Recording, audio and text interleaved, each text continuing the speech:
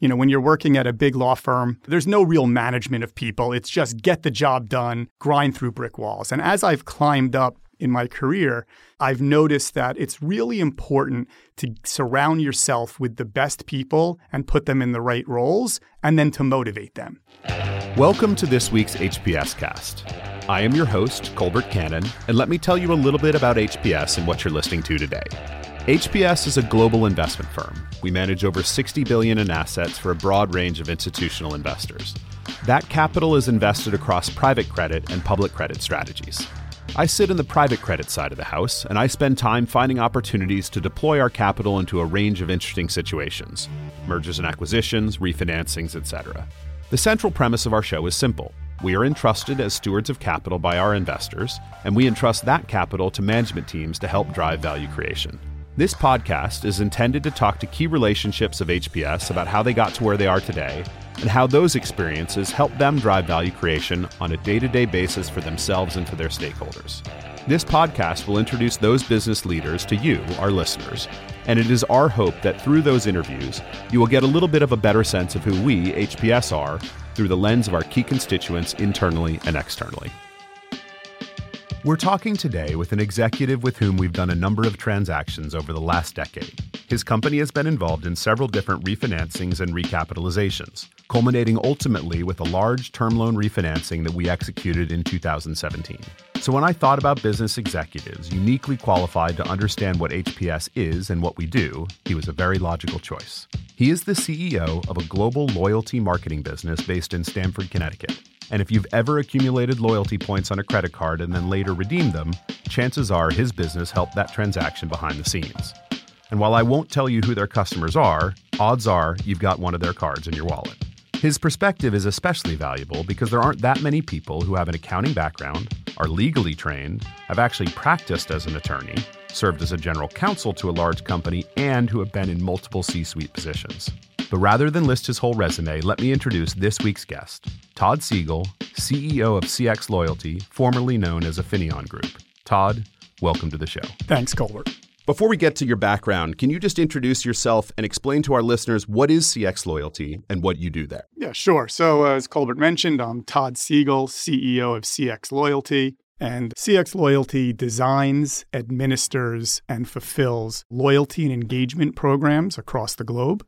We work with blue chip companies, and we work with them to create solutions that create loyalty for their customers, greater share of wallet, and greater top of mind. So let's use a specific example. If I have a credit card in my wallet from a large financial institution you would know well, where you administer their program behind the scenes, if I accumulate points and then want to get a trip, what do you actually do behind the scenes? So every time you swipe your card, you accumulate points.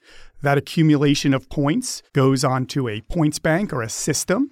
We oftentimes are the technology that connects with the financial institution to track how many points someone earns. And then those points get turned into currency. And that currency could be redeemed for a bunch of items, whether it be travel, merchandise, gift cards, or cash back. And we are the engine that fulfills those solutions for our clients and the customers. Perfect. So let me take you back then to the very beginning. You attended SUNY Binghamton as an undergrad before joining E&Y as an accountant.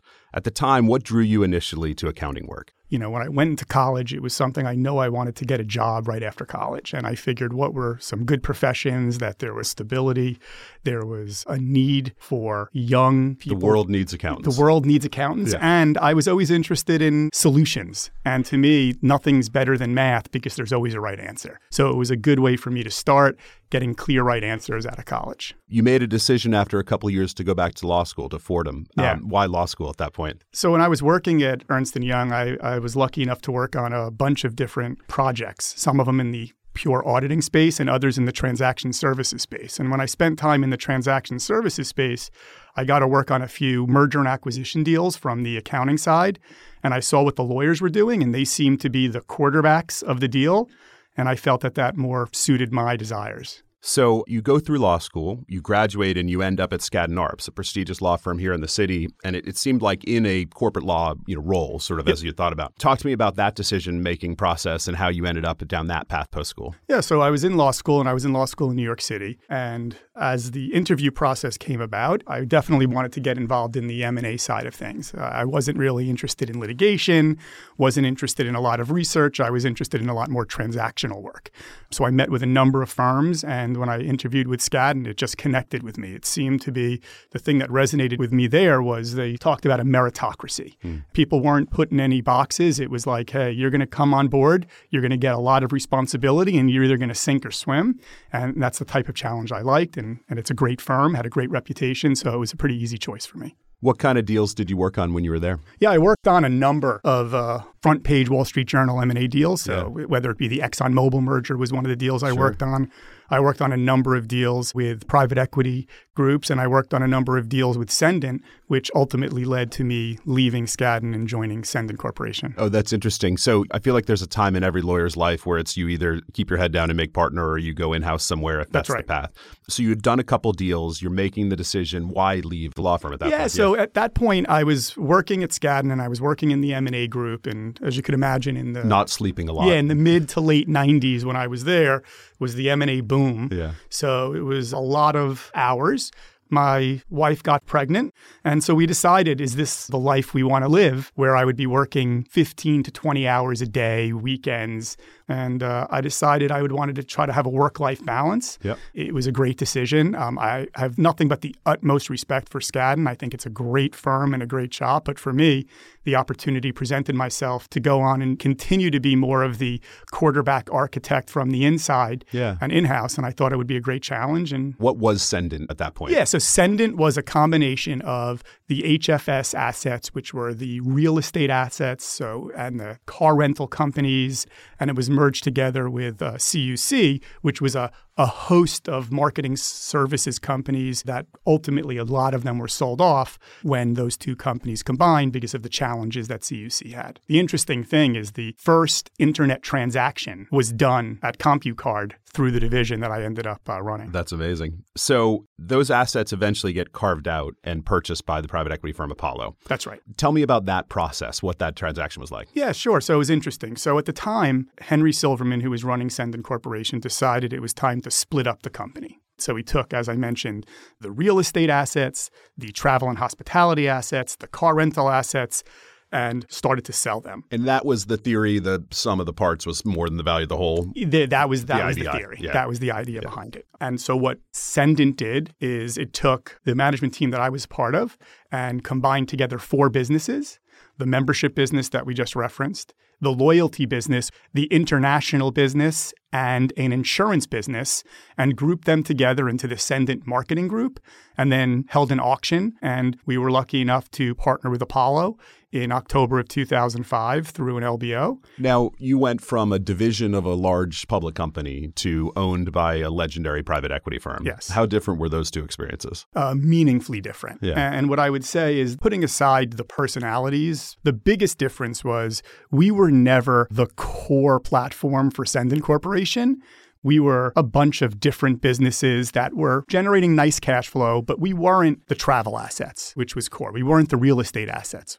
What was great about the private equity partnership is we had committed ownership for the first time in my tenure, and it allowed us to do a lot of things. For example, we're owned by Cendant. We were very, very little incremental investment in our platform. It was just keep the wheels on the bus. Textbook corporate orphan, right? Exactly. Yeah. When we were bought by Apollo, for the first several years, we went, invested heavily, went through a bunch of acquisitions, and it was great. So it was exciting times. So after the LBO, your business carried a debt load. It went through various corporate actions to manage that debt load over a long period of time. One of them most recently was they sold off a business segment, an insurance company. Yes. Talk to me about the decision to do that. Why and how, and give us the rundown. Yeah, so when we were packaged together from Sendon Corporation, there were 4 different businesses put into one. They all kind of related to each other, but the insurance business was a little bit of an outlier. So we felt that it would be better to unlock the value of cxLoyalty and invest in the high-growth loyalty market and then really sell the insurance business at a reasonable multiple to someone who could then take that standalone and make the appropriate investments to grow that business. So it really was a win-win transaction.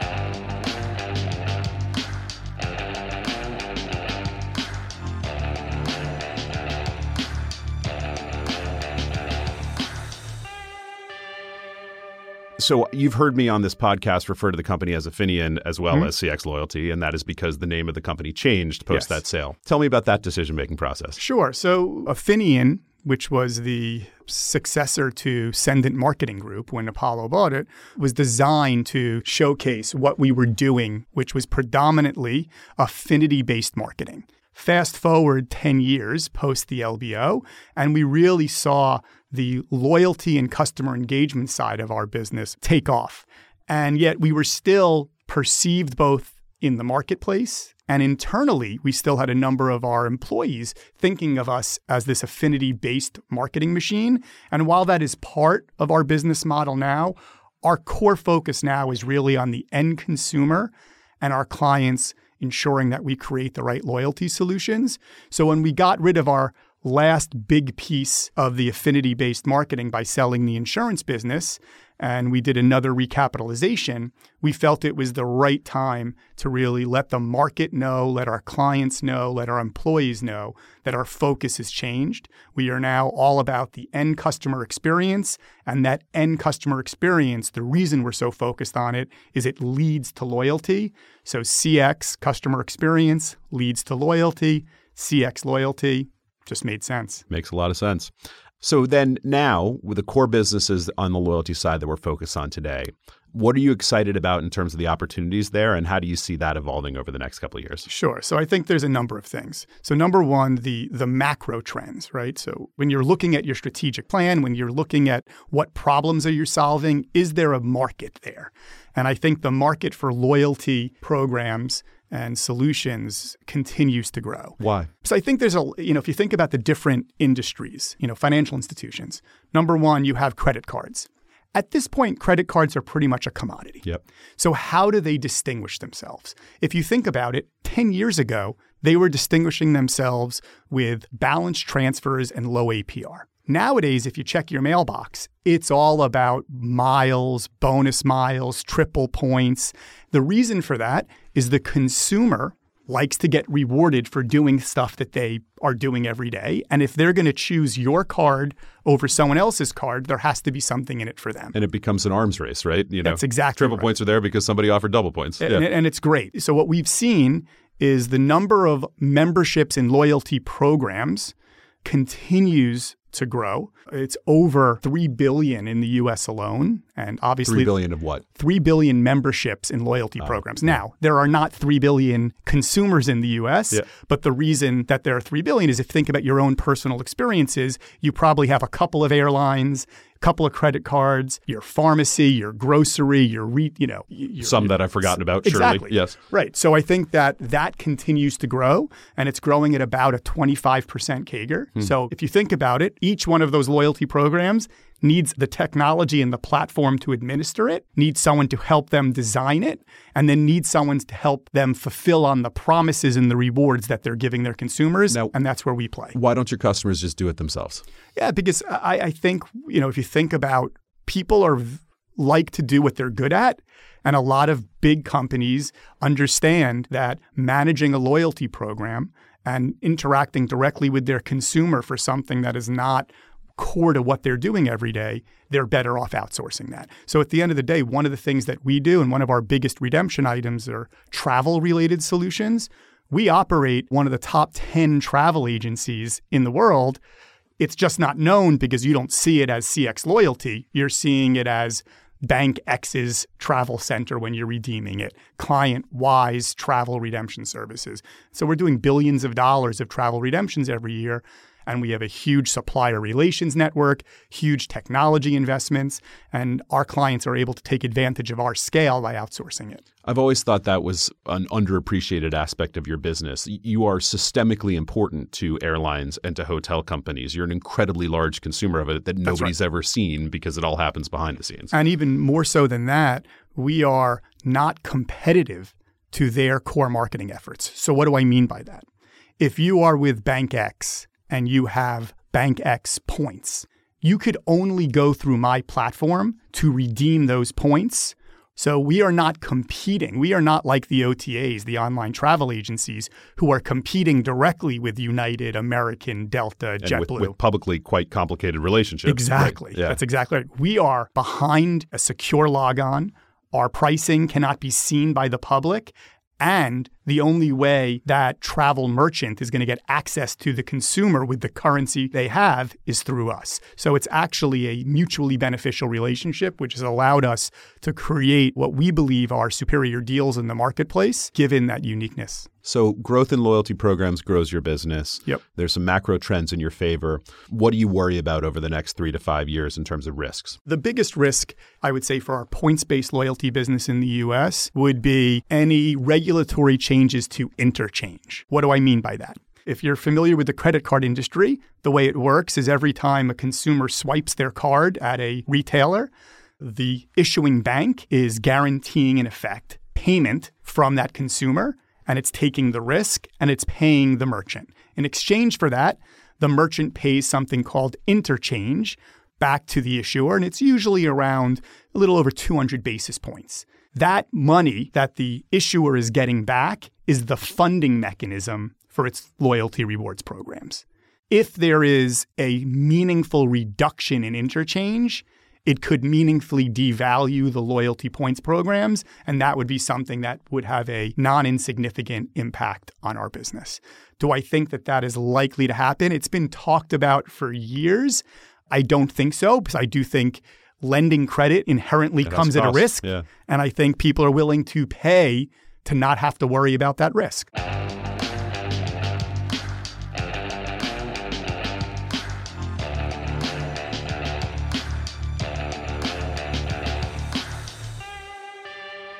You've worn a number of hats at what was Infineon Group, is now called cxLoyalty. You've been the general counsel there, you've been the CFO, and you've been the CEO.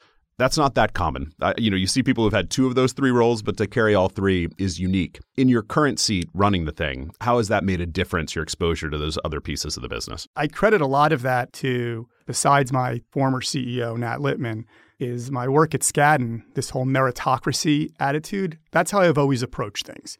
I've always been focused on what I've been asked to do it well, and then the rewards will come. And you put the business first and you do it diligently. So my legal background was the natural transition in. But while I was there, I was never shy about voicing my opinions. And I think I've known you long enough to know that's true. Exactly. So I think that that's helped out. And I think when I would voice my opinions, whether it be on a purely legal side, but when you're, to be a really good general counsel, you have to understand the business as well. What I always told my team when I was general counsel, and what I tell my general counsel today, is your job is not to be a roadblock, but to be a roadmap. Yeah. And I think that fortunately people saw that and gave me new opportunities, and I tackled them. What's your favorite thing about being CEO?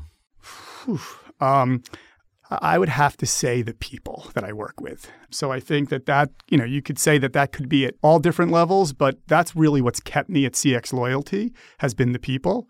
As far as what do I like about the role of CEO, I was hugged enough as a child, so I'm very comfortable making decisions. I like listening to others. I like problem solving. And I'm also very comfortable having the decision rest with me. What's the hardest part about your job? The hardest part about the job is, getting back to the people aspect of it, is it's very rare that someone doesn't have an agenda when speaking to me. So even people I've worked with for a long time and I trust them implicitly, I have to just sift through all the information I'm getting and try to make a decision that I feel takes into account everyone's point of view and is good for the business overall. So I think the hardest thing is really, the thing that I like about it is making the decisions. I also think that's the hardest part of the job as well. The best people on your team always have inherent biases, just by definition. Everybody does. Yeah, and then sitting in my seat, one of the things that's been a challenge, and it's a great challenge, but it's the truth, is like I said, for the most part, everyone has an agenda. So having those trusted advisors who you could bounce ideas off, who really are there just to advise you, has been really helpful in my career. Do you have a process when you need to make a hard decision? You've made some tough calls over the years. You've made decisions to buy businesses, sell businesses. How do you do it when you're wrestling with something really hard? What's your process? Yeah, so my process is I want to make sure I understand everyone's point of view, and I want to understand the facts. I'm a big believer in fact-based decisions. I also think at some point, perfection is the enemy of the good. So you could be frozen by not making decisions. So like I said, once I feel that I have all the facts, and my process is to go to the different people and to repeat to them what I heard their concerns are or their excitement is about a particular issue. And as long as I have captured what I hear from my team and from others, what the positives and negatives are, I'm very comfortable making the decision. And then once you make the decision, and I have a saying, and I think I got this from Jeff Bezos, is there's going to be disagreements, but once we make a decision, it's okay, I disagree, but let's go. And once a decision's made, we've all got to push forward. Doesn't mean you don't revisit it if facts and circumstances change, but you can get frozen in an organization if you constantly question your decisions. If I were a young lawyer at a firm who's looked at your career path with admiration, what advice would you give them about getting from that seat to an operational seat like you have today? Yeah. So number one, I continue to believe this is I think you have to do what you've been hired to do, right? So if you're a lawyer and your job is to negotiate and write a stock purchase agreement, you do it and you do it well. So that has to be number one. Do what you've been hired to do well. The second thing would be learn about the industry when you're doing something. And so, a trap that people could get into, particularly at a law firm, is if you're in the M&A group and you're just working on acquisitions or sales and you're focusing on the core documents, it could get a little bit mundane. And how many times could you look at reps and warranties? But if you dive into the industry and speak to the business people and hear what's important to them, why it's important, you'll learn more and then you'll become more valuable as a trusted advisor. So the one thing I've always done is, and I surround myself with people like that now, and I was always one of those, I believe, in the past, is being a good thought partner to whether it be your clients, your peers, your boss, or people who work for you. Always being a good thought partner and being comfortable going outside of your lane. But remember, you always have to do what you've been tasked to do first. Makes a lot of sense.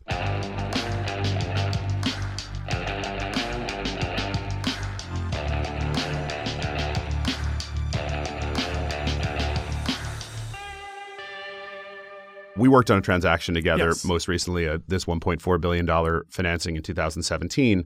That was a transaction that we were quite pleased with, that worked out well for you guys. With now, a couple of years behind it, tell us about that experience. Why'd you pick us? Because you didn't have to, and how'd you think about all that? So one of the roles that I serve is fundraising, capital raising, and dealing with our investors and our lenders. And when we recently did our recapitalization a few years ago, we were given a number of options. We could have done the traditional bank syndicate route, or there's a firm out there, HPS, and given, number one, the level of certainty we felt partnering with HPS, having known Colbert, but even before Colbert, the team at HPS who started digging into it really showed an understanding of a complex situation and a complex business. Now, I'm not saying our business is the most complex, but there are a number of different drivers for our business. On the revenue side, on the expense side, we are in multiple locations, And we've had a number of disparate businesses. We've had acquisitions. We've had different ownership. And the way that HPS was able to come in and in a relatively quick time frame understand the key drivers of the business, focus on the right things, led us to believe that it would be a great partnership. The other thing is, given the challenges that we could have had and given the challenges that every business faces, it was important to us to partner with someone who viewed it as, a partnership. And, some of the early conversations that we had with some of the senior leadership at HPS, including yourself, was, listen, obviously we're lending this because we think it's a good return on our investment, but we also want to see the business do well. So, we're going to aggressively negotiate deal terms and documents. I was going to say that if you didn't, so thank you. Yes. But that being said, if there's ever something that the documents either don't allow or we need to fix, feel free to come to us, and if it makes sense, we're going to partner with you. So just the whole attitude was something that we didn't really see from traditional bank and syndication groups, and it was something that has really played out as well as I could have expected. Well, that's great to hear. So, Todd, for the last part of the podcast, we have a segment we like to call Best Ideas. Okay. So we've talked about your role, how you got there, and how you create value. And sometimes that can feel very theoretical. We like to end the podcast by asking a question about something specific that's added value to your life. It can be at work or outside of work, a business practice, a new habit, a TV show, movie, book, whatever it is. Todd, you're our guest, so we'll ask you to go first. What's added value to your life? Yeah, so I think one of the things that has been meaningful has been the way you manage people. When you're working at a big law firm, there's no real management of people. It's just get the job done, grind through brick walls. And as I've climbed up in my career, I've noticed that it's really important to surround yourself with the best people and put them in the right roles and then to motivate them. And, something that someone recommended that I read a few years ago was Drive by Daniel Pink. I'm not sure if you've ever read that. It's a great book. It's a great book, but it really described for me in a way that, quite frankly, I didn't fully appreciate. The whole carrot and stick approach of motivation for employees is outdated. And people need, I think it's mastery, autonomy, and purpose. And I feel that my job as CEO has been to make sure the people I have in their roles can do it well, mastery, give them enough leeway to be able to manage their own P&L and business autonomy, and then clearly define for them how their role fits within the overall cxLoyalty vision.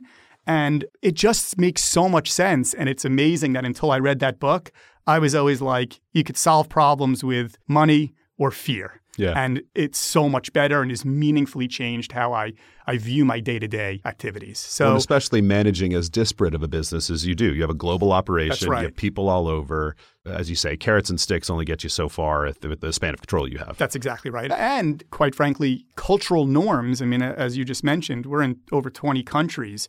Understanding the difference between people who are based in Italy or in South Africa or in Brazil versus people who are based in Richmond, Virginia, Stamford, Connecticut, or Eden Prairie, Minnesota, you have to understand human beings in order to manage them. And so that's been a really enlightening and beneficial moment for me over the past several years. Well, I'll offer my best idea this week, and it actually dovetails very nicely with what we've been talking about today. It was ultimately inspired by your work in cxLoyalty's business. As a loyalty business, you guys are ultimately focused on human behavior and how to incent it. That's true not only how do you think about with your management team, but obviously the whole point of your business is how do we drive behavior in customers. And I recently read a great book that's all about human behavior and human decision making. You may have heard of a woman named Annie Duke. She's a legendary poker player, and I know you enjoy a good game of poker. She won a gold bracelet at the World Series of Poker in 2004. And so you can imagine she knows a thing or two about how to predict, behavior and how people are going to act. And she wrote a brilliant book called Thinking in Bets, which is all about how to make good decisions with very limited information. I really enjoyed it. It's a business book. It's a strategy book. It's a psychological book. I mean, it's a poker book on some level, but it's really not, And her whole premise is that she thinks about how ultimately every decision we make in life, and especially in business, you never have perfect information. And so how do you prioritize the right information and how do you affect decision-making with the limited set of information you have? I think you'd enjoy it. It's very much, your kind of thing. Thanks for getting it for me. There you go.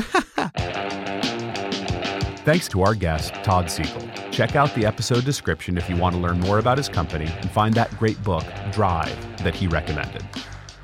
And thank you to our listeners. We appreciate you all tuning in.